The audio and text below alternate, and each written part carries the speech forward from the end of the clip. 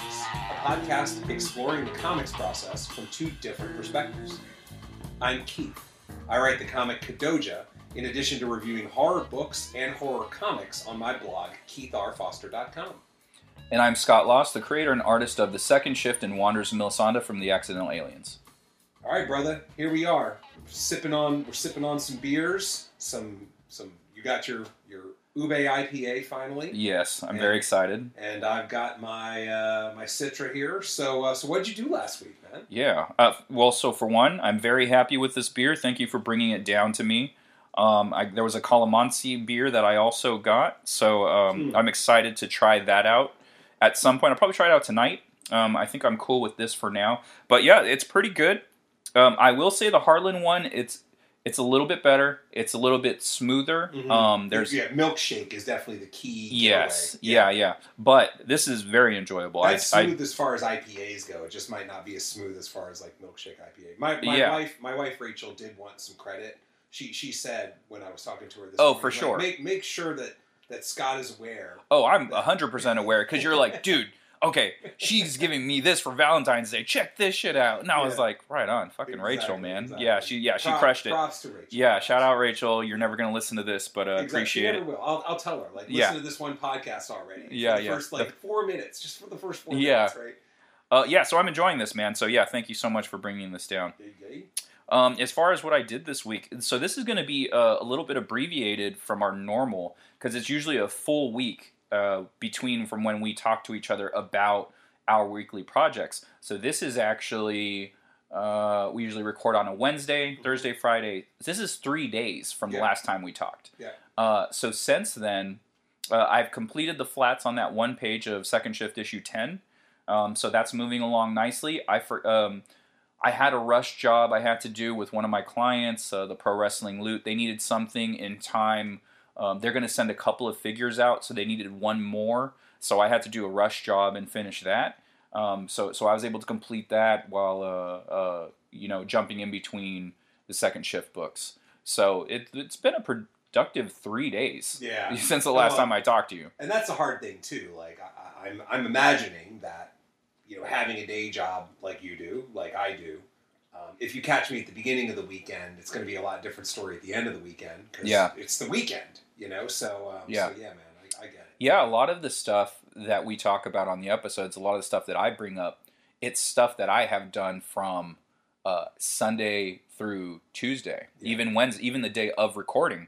I'm finishing up projects, adding stuff to the calendar, so I have a lot of stuff to talk about. So those are basically the two things that I got done. The good news is I only have one other pending commission I have to do, and so I'm just going to shoot over some drafts from him. It sucks because when we got off the episode last week, I was thinking, hey, I got this wide open calendar to just focus on my books. I got an email the next morning from one of my longtime clients saying, hey, just wondering if you had time to work on this project. And you wished it into existence in reverse. Yeah.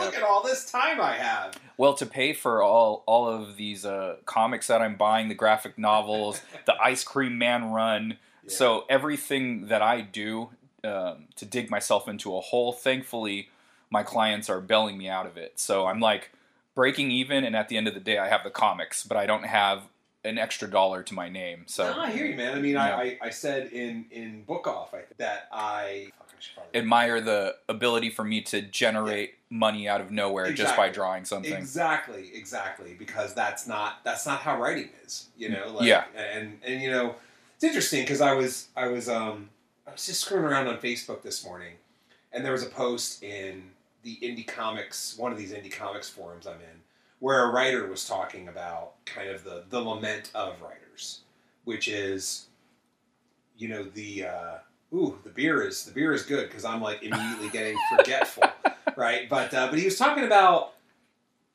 is there real collaboration anymore? Can you meet somebody and can you collaborate? And it was interesting because the second you see a post like that, it's going to have like 70 comments. Right? And sure enough, there were, and most of them are artists. And if you look at what the writer said, the writers, one or two kind of shared the lament. Many of the writers then kind of said what the kind of thing that I would say.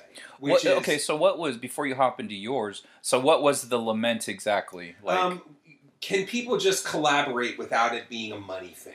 Can it just be, we jump in together, we collaborate something, and we share the profits? I thought that's the gist. Oh, okay. That's the gist of it. What I was taking away was like, well, I'm giving them the script, I'm telling them exactly what to do, and then they're drawing it. So that's not exactly a collaboration. No, that's not. That's work for hire. Yeah. So what me and Ed do, that's like a true collaboration. That is collaboration. Yeah. Yeah, or like I mentioned with Rory, where it moved to a collaboration. Yeah. Even and I think when it comes to the artists that I've had, Rory was collaboration. Alberto and Francesca were more work for hire. You know what I mean? Like what I wanted was what I got. Yeah. But sometimes I like that exchange where like, well, what if you gave me something I wasn't thinking of? You know what I mean? Right. And that's why it's again, and it's fine. It just puts more onus on me to think through everything, which I'm a control freak and that can work for me. But I also think that the synergy is gone.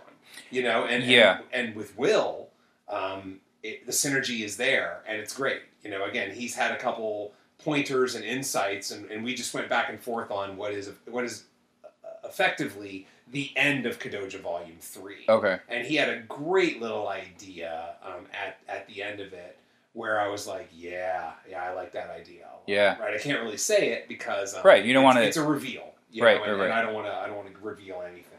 But it was interesting. And then the artists, of course. I agree with what they were saying. I think in general, I think in a way, I think they carried it too far. But I totally get the point where it's the part that I agree with is the part where they say that look at the amount of time I am investing into drawing. Drawing takes time. Yeah. And to expect that I'm not going to be compensated for my time is unfair. Okay. Now I am saying it way better than they said it because what they came off kind of rude. In some of them. And in some of them, unfortunately, they also coupled it with, well, writing doesn't take that long, but art is what really takes the time. So it's not a fair thing, so we should get paid for our work. And I don't agree with that because, like we've talked about before, sitting down and writing the thing takes time, but thinking of something that makes sense balances out the time. I thought it was the other way. Like, I thought you had said that the whole process before you actually sit down and write, it's you pulling all these ideas from different places, finding inspiration in this and that, and then when you finally sit down and write, that part is relatively quick because you've already done a lot of the hard work mentally. You've already taken the time in doing that. No, that's exactly what I'm saying. Yeah. And so like listening to you and Gary the other week talk about writing was fascinating because I don't have any experience with that. So a lot of time, and then when I do any writing, I use Marvel method. Mm-hmm. I draw it first, and then later I figure out what they're saying. I kind of know what they're saying when I'm drawing it. I have a general idea as to the language that's going on the page, but I don't have it written down. So your guys' process is different than mine as an artist, doing a story. So it's fascinating. It's just, and I can imagine it could come off rude. And I don't disagree with what they're saying. It's how you say things. You got to have some tact. That's the problem. A lot of people don't have tact these days. Yeah. Well, I think it comes off rude because it either comes off rude or it is rude based out of misconception. And the misconception is if you sit down and put pen, you're measuring me on pen to paper. Yeah. You're not measuring me on formative time to have a cohesive story pre-pen to paper. Yeah. Because if you sit down and put pen to paper, it's probably going to be a fucking mess. You know what I mean? I mean, maybe you'll hit. Maybe you're an improvisational genius.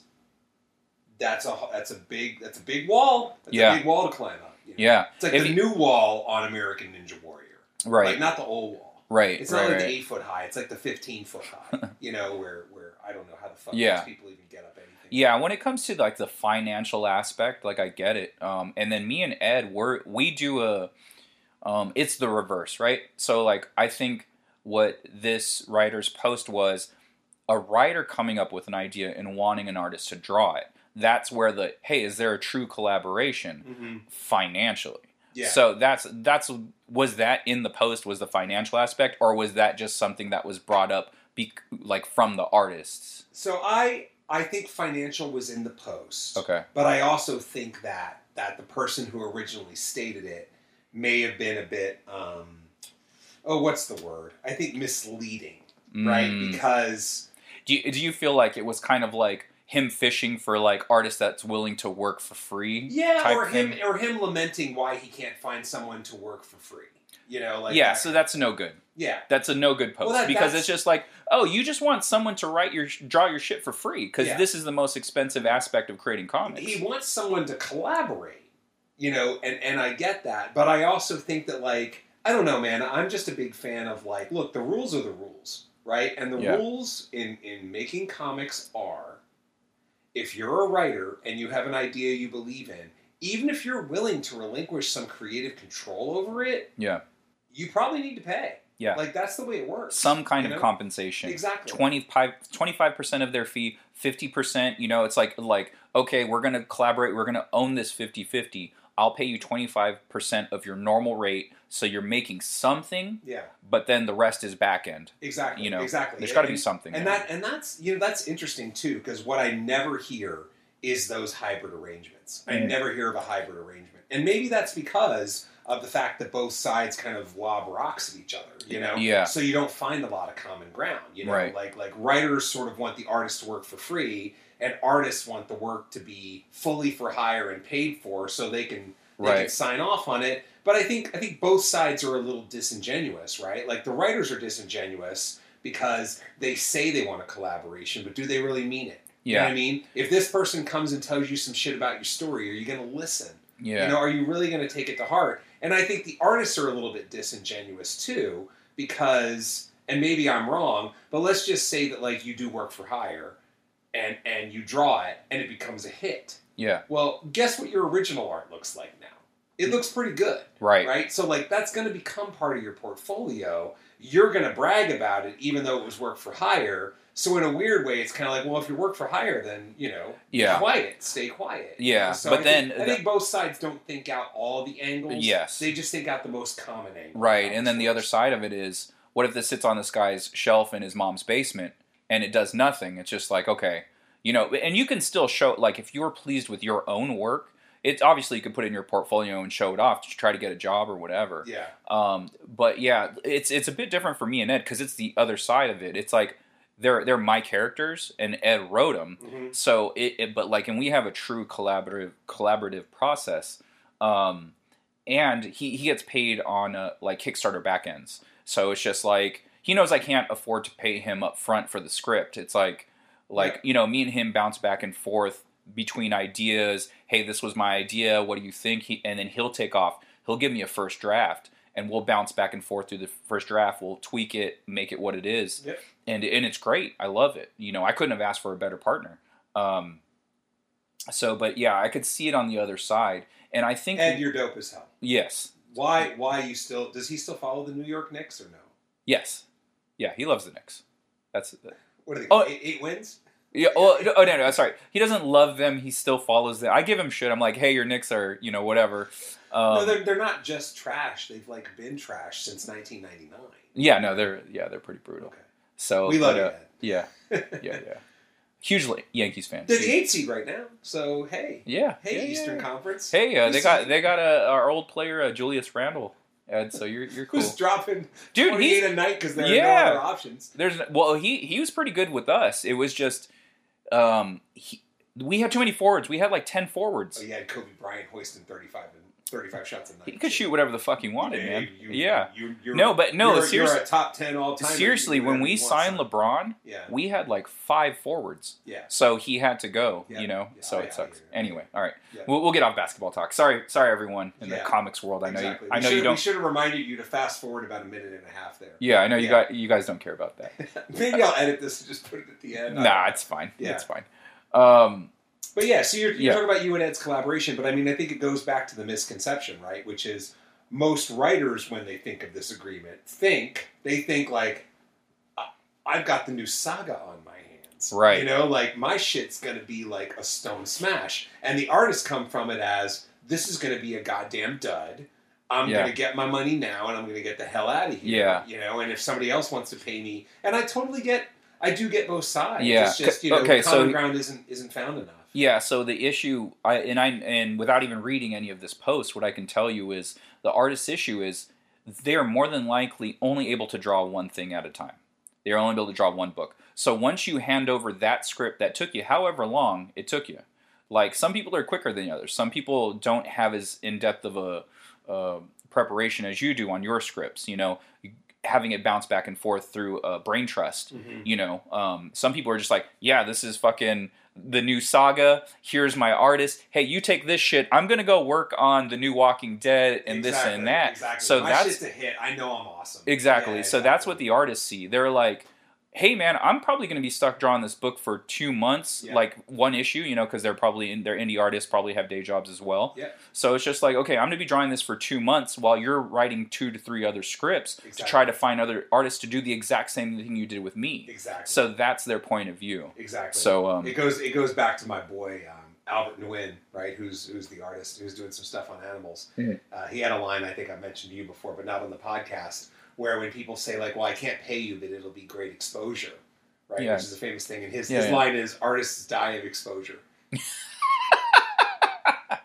That's a great line. Yeah, man. That's great. Again, that's why I got to credit him every time. Good job, Albert. Yeah. Very nice. Shouts. But yeah, man, I get it. I get it, so anyway. Yeah, so that was my whole week. I think our episodes are evolving between more than just like what you did and I did. It's just like a lot of just conversational stuff, you know what I mean? So I mean, that's kind of meta. We're having the conversation right now about how it's conversational. Yeah. This is what happens when you throw back a That's beer what I'm too. saying. Like I'm on beer 3. I know. I've somehow drank almost all of this beer.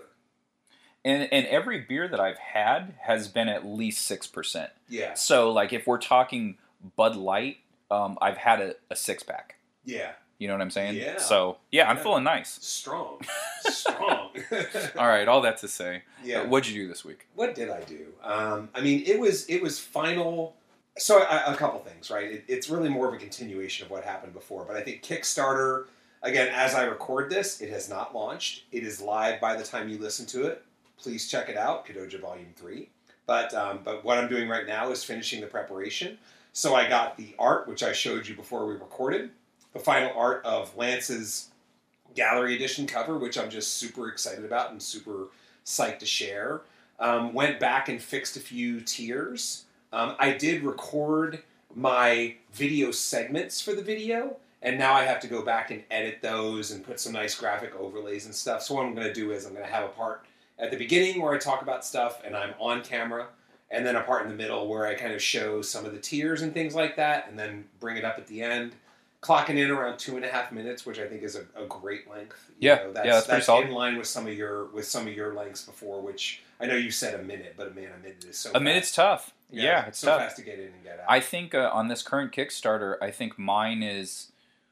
It might be 1.5 to 2 minutes. Yeah.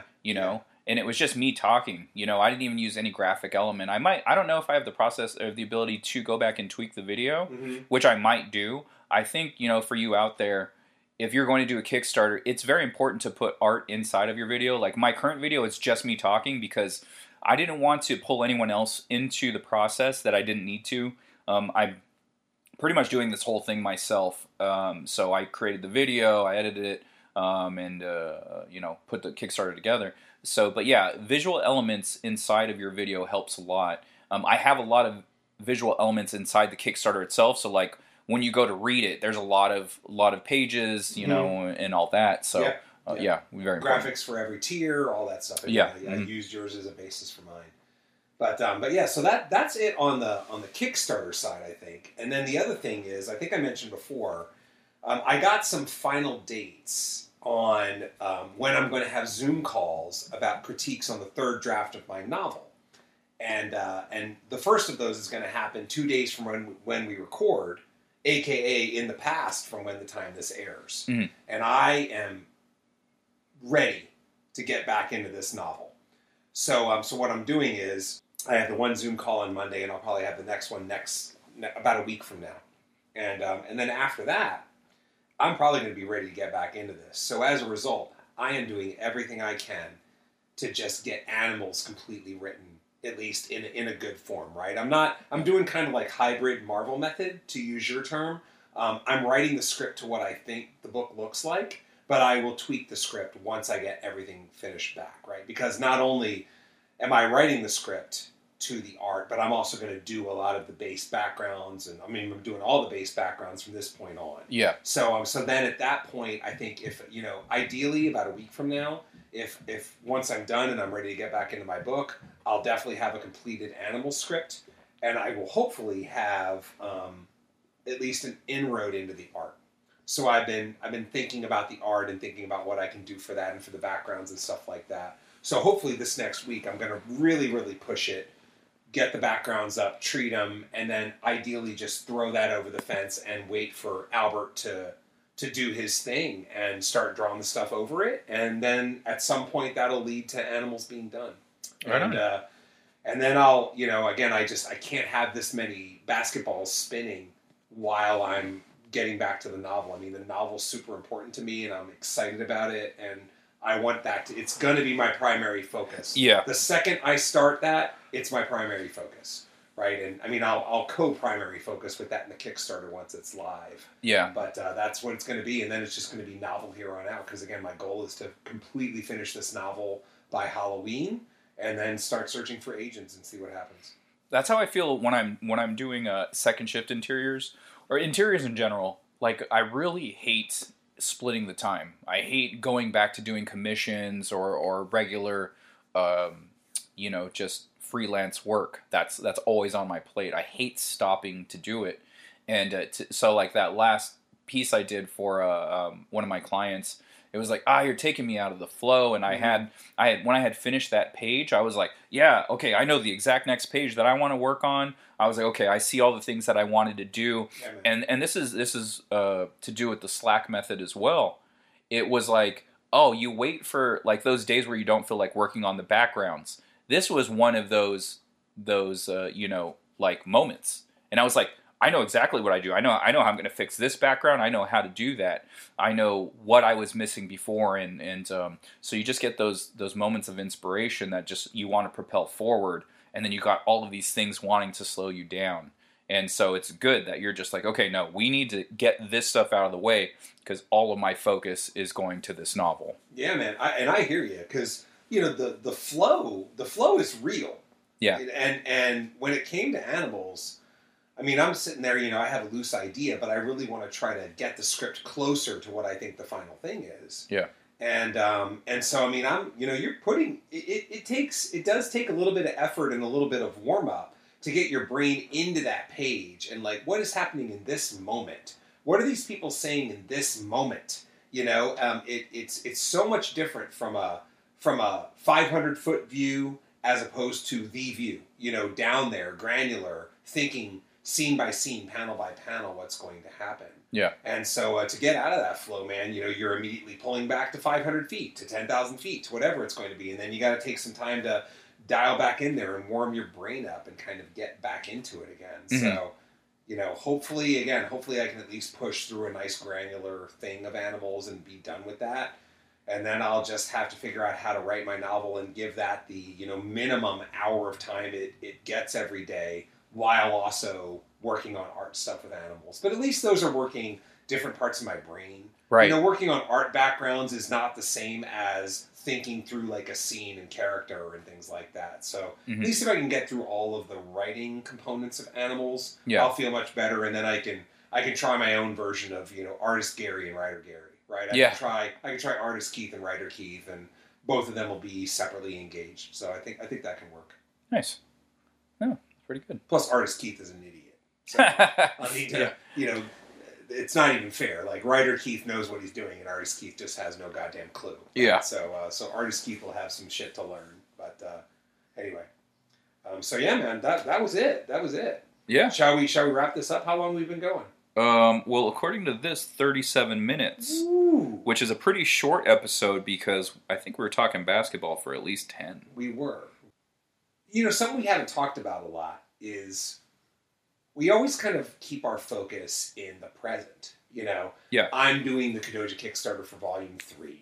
You're on second shift number 11 or number 10, depending on where you are. Yeah. So, like, where do you think you're going for the next few issues? You know, like second shift 12, 13, 14, 15, they have to be in your brain. What's in your brain? Yeah, so luckily my writer is able to write ahead because I'm so slow compared to how fast he writes. And so we laid the blueprint out for the first 25 to 30 issues. So we already know what's going to happen next. He already has the scripts written for 12 and 13. So before I did the Drawtober event, those were 11 and 12. So it was just like the first Ultimate Edition of the second shift, issues 1 through 10. It ends on a 2-part story, and then 11-12 would pick up on another 2-part story.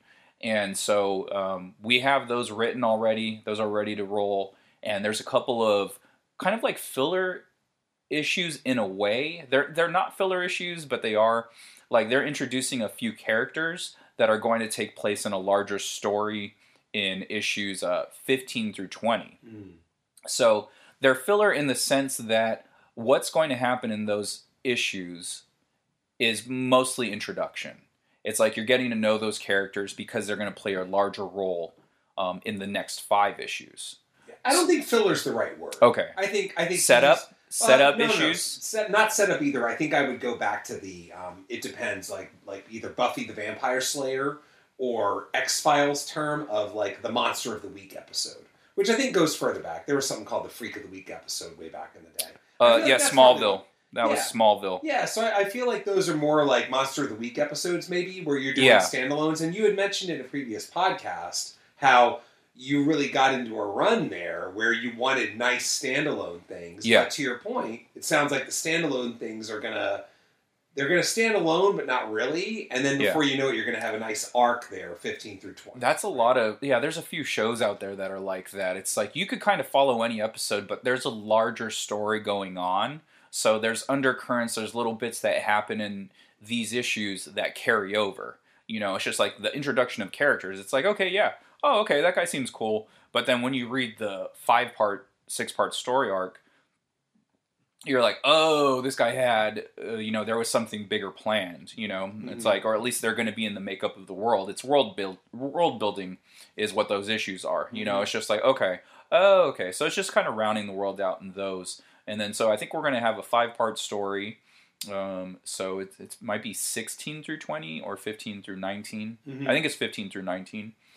And then from there, we have a couple of stories that are like more down to earth, more getting to know the character. I mean, the characters are very well represented and you get to know them throughout the issues. So that's not the thing, but we're going to do a couple of issues that are like just solely them, doing human shit. Yeah. So you get to like spend the day with them.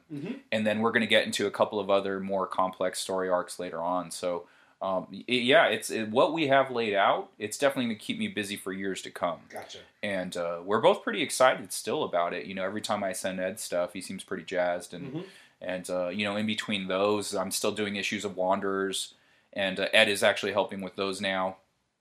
He helped a lot with issue 2. He wrote the script, and he laid the script out, and then I wrote all the dialogue. And so that process has been fun. It's different than our second shift work. And so that'll be coming after second shift 10. Nice. Yeah. Nice. Yeah. For Kadoja, I don't think a lot about it, but I generally know what's going to happen in volume 4. And unlike second shift, that's it. It's finite. If someone, first of all, Kadoja has to be, get knowledge, get acknowledged in the world. Right? Yeah. But on the, if it does, then there's always more stories to tell in Kadoja. Right. Volume 4 is the culmination of this whole mega arc. All the arcs, I like to think, sort of work together. At no point in any of the Marvel Universe over the past 5 years did you think you were at the end until you got to Infinity, whatever they were called, parts 1 and 2. Right? Yeah. Again, I just go back to what they were called in the comics. But, so yeah, man, Volume 4, I mean, same thing. Like, I'm excited, but I'm excited because it's ending. I'm excited because I get to close some shit off and have it just be like, no, this is the story. Yeah. And or at least this is this story. And then who knows? There are plenty of ideas to go on after that. And I was actually describing the main swing of the fourth arc to one of my kids a week or two ago, and she was like, "Whoa, that's cool! It's very giant monster, Yeah. right? But it's also different." And Okay. so again, one of the hardest things to do in writing, I think, kaiju stuff is to try to figure out how to make the action different. Mhm. How to do something different than monsters beating the shit out of each other. Yeah. Because that's really what it is. It's just figuring out the nuances within that make it interesting, right? And and so anyway, I'm excited for the direction that the fourth arc is going to be. It's going to allow me to close up plots and do all kinds of stuff. And again, I've thought about it, but I haven't sat down to think about it. In close quarters that much. That'll happen. And I know the general flows of it, but there will be a time soon when it's time to sit down and really hack out the details of it.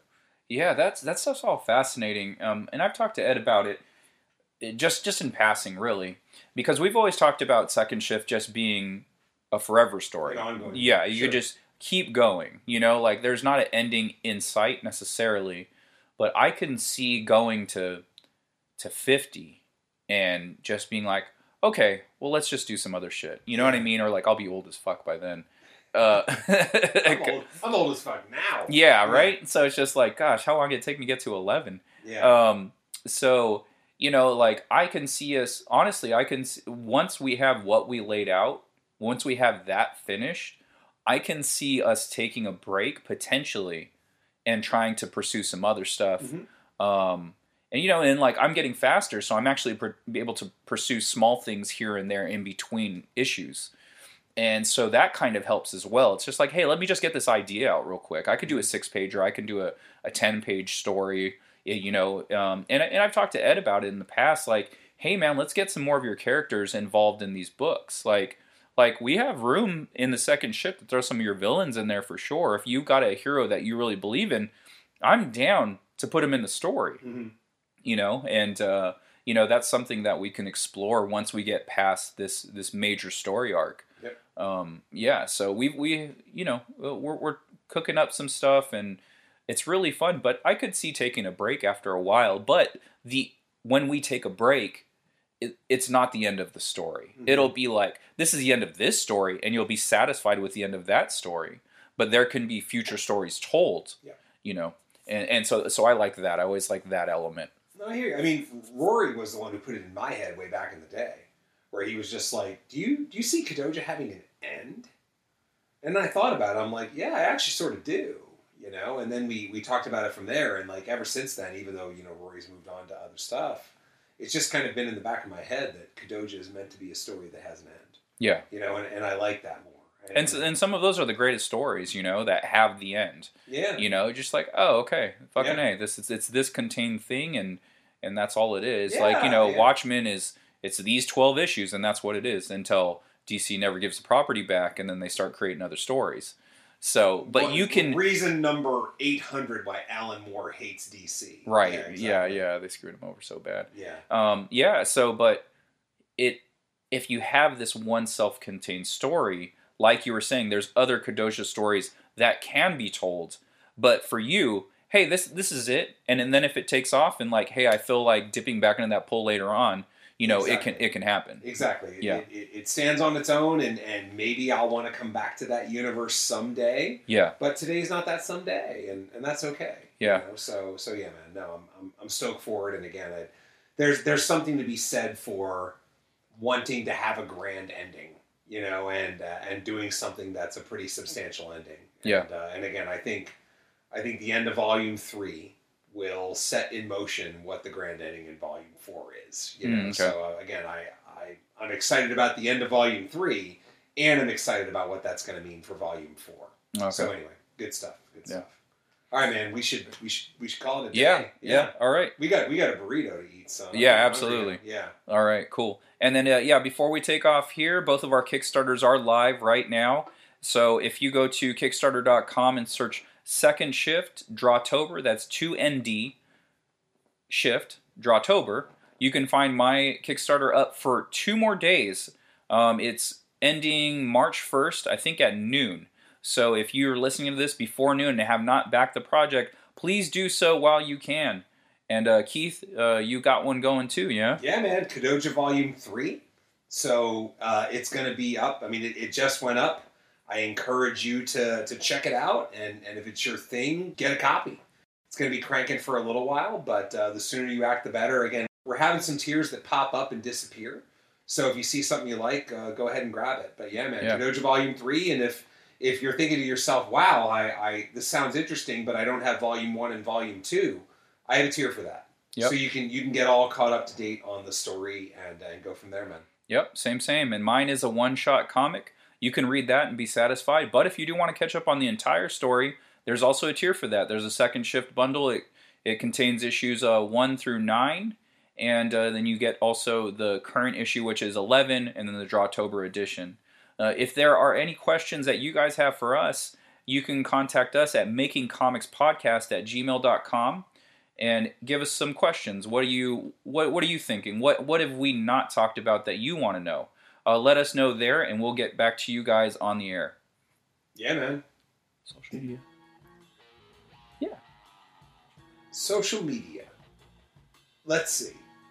I'm Keith_Decibel on Instagram. And also Kadoja Kaiju on Instagram. Yes, it took me a second to figure that out. Beer. The beer be hitting. So how about you, man? I should have took the lead. You can find me at Scott Lost, SCOTTLOST on Twitter and Instagram, Facebook.com/Scott Lost. Yeah, and then in terms of websites, KeithRFoster.com. Boom. For me, accidentalaliens.com. Look for Second Shift or Wanderers of Milisanda. Again, those tiers are available on the Kickstarter if you want those books. Yeah. Until next week, man. All right. See you guys then. Yeah.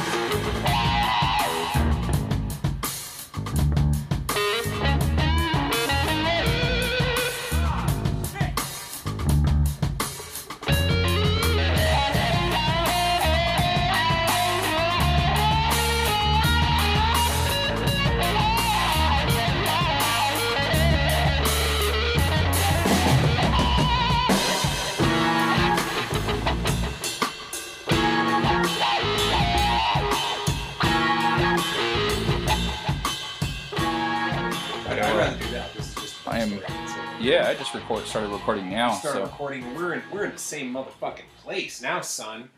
Yeah, so I just cracked open this Brew Yard Beer Company. Yeah. The ring is about to get thrown into Mount Doom, bitch. We did it. I'm down here with your beer, and I'm cracking open a Citra Bang from Brew Yard because I brought that one down myself too. I kept that shit on ice blocks so that it could be ready. Yeah, it's nice and chilly. Yeah, man. Go ahead, man. So I just cracked open the Ube Wan. It's a Ube IPA. Hello. And 6% alcohol, 16 fluid ounces. I'm pretty excited. All right, cheers, my friend. Cheers, fool. Kompai, Frost. Oh, yeah, that's nice. Yeah, I like that Ube aftertaste. It's smooth, right? Mm-hmm. And I'm sure, I don't know if the other one you had, it foams purple. Right? It's got a dope... Yeah, man. Oh, that reminds me. Yeah, it foams purple. Okay. Which is pretty badass. Yeah. This Citra Bang's pretty good, too. This is a double dry-hopped hazy. And, from what I can tell, I'm not going to pour it into a glass, but this doesn't feel as hazy as some hazy IPAs. I saw that glass. Yeah. I saw that glass. That was dope. So my friend Alicia, she has this company where she has a small business where she makes like custom glasses. When it was the holidays, she would make ornaments. Okay, so this Ube pours out purple. Yeah. I'm pouring it into my stemless wine glass. There's something about smaller glass. I actually bought a tall beer glass from her as well. But there's something about a small glass that I like. Oh yeah, that's a big glass. I mean, you just poured most of a 16 ounce, and there's plenty of room. The entire 16 ounces. Yeah, yeah. And it's Kobe. Yeah. So if the purple is even more fitting, they make a Ben Simmons one. She can. She probably can. I'll have to. Yeah. Yeah. I'll hit her. I'll hit her. Link me. Yeah, for sure. Because there's. I feel like celebrating the Sixers' loss today. Our second loss on our goddamn road trip. Oh, who'd you guys play? We just lost to Phoenix in the afternoon. Oh, okay. Well, But yeah. I mean, I don't know, man. These road trips can get kind of tough, and I'm not sure Embiid played. Was it a back-to-back? It wasn't a back-to-back, but it was a Saturday noon off a Thursday evening. Yeah, Saturday afternoon Which is sort games. of that. It's got that half back-to-back feel to it, you know. Yeah, afternoon games are always a bit weird. And this one's you, I think. You said you're doing back-to-backs. Because remember we got out of order. You're right. Hold on. Now I got to look at the box score here. So we did it. I imagine that one's not as smooth as the other one. No, Embiid played and dropped 35. We still lost anyway. Oh, great. It happens. Good. Well, the NBA is super weird right now. I don't know if you noticed how many people are getting like 40-point games that you wouldn't even think would get a 40-point game. Yeah. Yeah, it's kind of nuts. Well, actually, this is what I wanted to talk about, and luckily, this is going at the end of the podcast. So it's basketball time for everybody. I know everybody loves it. But when I was in Florida, visiting my parents over the summer, this was in August, and the NBA playoffs were about to start. And my dad watches sports, but he doesn't watch a lot of basketball. Yeah, is it primarily baseball? He loves football. Actually, he watches a ton of football and he watches a ton of golf. I do like watching me some golf sometimes because I used to play competitively. Yeah. But in general, I only get up for the majors. Give me the Masters, the British, the U.S. Open. I love watching those. Okay. But anyway, and he hasn't watched a lot of NBA, and he was saying that it just feels like a bunch of dudes standing around shooting threes, right? And as an outsider perspective, I thought that was pretty interesting. And so it's just stuck in the back of my head. I'm like, yeah, Dad, you're pretty much right. I mean, because again, he hasn't watched a lot of it. So to him, someone driving the lane in a one-on-one only to kick it out to a wide-open three-point shooter is bizarre to him. Yeah. Right? And so he commented on that. And then I saw this article on The Ringer recently, which talked about how the NBA is becoming just a make-or-miss league. And really, the only stat that matters anymore is what did your team shoot from three? Yeah. And watching the Sixers play Portland the other night, it was like that. Yeah. Like the Sixers, and you almost have to watch a game to understand it, because the box score won't tell you anything. The Sixers shot 22% from three and lost to Portland, who shot 44% from three. Yeah. The Sixers lost by 4. They missed a lot of wide open threes. A lot. Yeah, that's not bad 7. though. That shooting percentage difference, for them to only lose by 4 is exactly. So pretty good. They were playing really well. Yeah. And there were some things that made the highlights, but it is kind of weird, and it does I love watching the NBA as much as ever, but it is weird that in many aspects it's become kind of a stand around shooting 3-point contest in a lot of ways too. The fact that the Sixers lost today and Embiid scored 35. That never happened 6 years ago. If you had a player that scored 35, you won. So the question is, did Devin Booker score 30? Oh, that's a great question. So if the other team's best player also scores in that range, then they cancel each other out. Sure. And then it goes to the box score, which is the shooting percentage of the three. Yeah. But if you do watch 36. Yeah. So they cancel each other out. Wet like a book. Yeah. He's good, man. He's freaking good. Isn't it crazy that him, D'Angelo Russell, and Cat were all drafted the same class, and Book is the one doing the best, and Cat and D'Lo were chosen 1 and 2. Where was Book? 13. 9? Oh, okay. Or maybe 9. I don't know. Suns had a... Those 9 to 13 spots have Kawhi was around there, Giannis was around Kobe. there, Dirk, Kobe. Yep. Man, you just have all time. Nash was 13 one year, if I think so. Right? Yeah. It's just crazy to see some of these guys. I happen to think that this year's draft will end up shaking out like that. Yeah. You look at again, I like Wiseman, though. I think... You know who doesn't? Draymond. Really? Draymond cusses his ass out all the time. Oh, no, because that's his rookie. I know. He's It's one of my favorite things about watching Golden State, man. Draymond just lets him have it. Yeah. Wiseman, Wiseman seems to be taking it, but not everybody's built to take. Not everyone, the Draymond assault. But it's just how Draymond is, and it's love. It's tough love. Oh, totally. And he said that as much in an interview. Yeah, and he talks to him because they'll have him mic'd up sometimes, and it'll be like, this is all you. If you get this, no one's going to stop you. Mm-hmm. You know what I mean? So it's just it's your vet trying to put you in the right places. Oh yeah. I would love /hate. I would love hate playing with Me Dre. too. You know what I mean? But I'm he'd get the best out of me. I guarantee it. Yeah. He's the kind of dude where he's going to get the best out of you. Yeah. Yeah, I'm not sure. Like, sometimes I think that I'm a positive reinforcement person, but sometimes I do like the negative. It's like, you fucking blew it, dude. All you need to do is this, and I'm just like, fuck, that's all I needed to do. Yeah. And so I'm harder on myself, and then I'll try it the next time. Yeah. But I do like it. I gotta have both. I have to have the sweet and the sour. You gotta tell me what I'm doing good before you tear me down. Yeah, I mean, You know? I personally, I like both. I respond to both. And I think on some level, when I get to a point where I feel like I know what I'm doing, and the confidence is just there, then now I don't even care if you tell me what you liked anymore. You know what I mean? Like, I'm only here for what needs to be worked on because I'm good now, exactly. You got to a level. I got to a level. And then you're like, okay, I don't need the positive reinforcement anymore because I already know that I'm this percentage good. Exactly. Yeah. Exactly. Not that I can't get better. I mean, it's like, it's and if anything, the argument would be, I know I can get better, so now I just want you to tell me the ways I can get better. Yeah. But but when it comes to like specifically sports, I know when I play like basketball leagues and stuff, I'm a positive reinforcer all the way, but I also, there's like a little bit there. Like, I know when I was playing in the league with one dude, and he was the kind of guy that, like, he was the worst guy in the league maybe 3 years before, and then made himself serviceable. And so, when you're on my team, man, you get treated the same whether you're the superstar or the serviceable guy or even the worst guy. But I mean, he could play. Yeah. He just, he just needed a little bit more stuff. So, it would be like, my man, they're going to leave you open today. Yeah. What you need to do is shoot it. I don't care if you miss. Nobody here cares if you miss. Right. What we care about is that you shoot that. You're going to make your share. Just shoot the damn thing. I will say that the defense will respect you once you start shooting, and trust me, you're going to make a few, and then they're really going to get up on you, and that's going to make everything better for everybody. Yeah, it's going to space the floor and everything. Yeah, I will say that, like, I have had days where my shooting was really on, but there would be like a point guard, like, because when I was playing with my nephew and all those people in that that church. It wasn't a church league, but not a church league. It was a church that had an open basketball court, which was pretty rad. Which also seems to be like 80% of the open basketball courts in the world are in some back room of an enormous church. Yeah, so the same guys would play all the time, and so they knew who was good at doing what.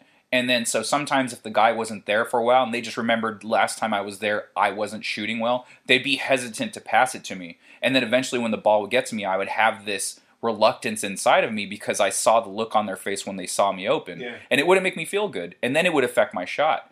But I'll play with other guys that played on team sports and they just know. They're like, you're the open man, so you get the ball. No matter who it is. The open man gets the ball and they take the shot. Yep. And so when I get those passes, those are the buckets that go in. Mm-hmm. Because it's like, there was confidence. You gave it to me confidently, so the confidence is inside the energy of that ball. Yep. You give that ball to me, that energy is going to go through the hoop. If you throw it to me reluctantly, it might not go down.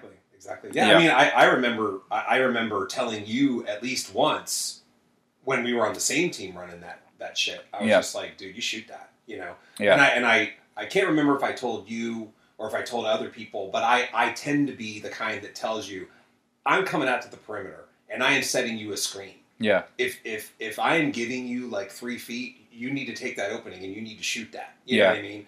Because, well, fun fact, I'm not a good screen and roller. I'm a good screener. I don't roll as well. I find that I don't either. I kind of get stuck there because I don't do the brush contact. I do full. I let them run into the brick wall. Totally. Yeah, because I'm a lot sturdier than most. Exactly. So when they hit me, they kind of bounce off and are like, "Oh crap!" So you're the kind of dude that injures me when I play. Right? Yeah, because I'm just a tall guy. Yeah, and I'm stocky and oh man, I strong. Had a football player one time lay a pick that caught me sideways. I had an internal chest bruise for 3 months. Yeah, so I just didn't enjoy breathing. So the contact keeps me from rolling, so I'm good at screening, so I'll give guys super good screens so they can get an open bucket or turn the corner and go to the hoop. Exactly. So, anyway. And I agree, because in a weird way, where that works against me is when I play with like those really savvy pickup players. Because the top, most players who are good and who are savvy, they appreciate the screen. Yeah. And they're either going to shoot or drive, which is what I want. when I get this really savvy guys, they then cuss me out because they're you like, were supposed to roll. You're not doing enough. You know what I mean? Like yeah. I want you to do more, which is fun, which gets us right back to the Draymond thing. Yeah. Anyway, all right, let's do this. All right. Let's do this. Shall we? Yeah. Let's go. All right. Welcome to Making Comics, a podcast exploring the comics process from two different